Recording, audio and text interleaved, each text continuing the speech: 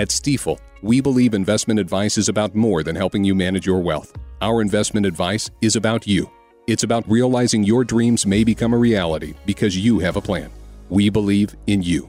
Find your new Stifel financial advisor at stifel.com. That's STIFEL. Stifel Nicholas and Company Incorporated, member SIPC and NYSE. Boll & Branch sheets. They are the softest, the most comfortable sheets you will ever sleep on, and they only get softer over time. Boll & Branch uses a pure 100% organic cotton. They have thousands of five-star reviews. They are loved by hundreds of thousands of Americans, including former U.S. presidents. Go to bollandbranch.com today for $50 off your first set of sheets and free shipping with the promo code RUSH. You spell it B-O-L-L and branch.com. Remember the promo code RUSH. A stunning development in college football. The iconic Arkansas Razorbacks have suspended a couple of defensive backs. Kareen Curl and Ryan Pulley were both suspended, said the coach Chad Morris, for behaving in a manner that is completely unacceptable to what the Razorbacks are all about. They're going to miss at least a week.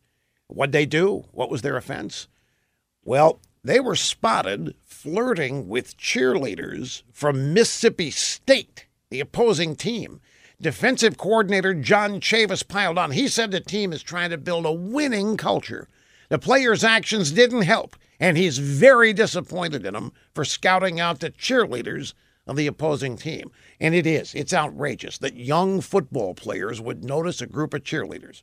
And it's even more outrageous that they would flirt with them. It's incomprehensible how this could happen. Young men flirting with scantily clad young women in this era? Darn right they ought to be suspended. Maybe even, well, maybe not that far. Now, if these two players had been flirting with each other, or if they'd taken a knee during the national anthem, it'd be a different story. They would be heroes. They might even score a big endorsement deal from a sneaker company that might even pay for their wedding. But cheerleaders from the other team? Not today, dude.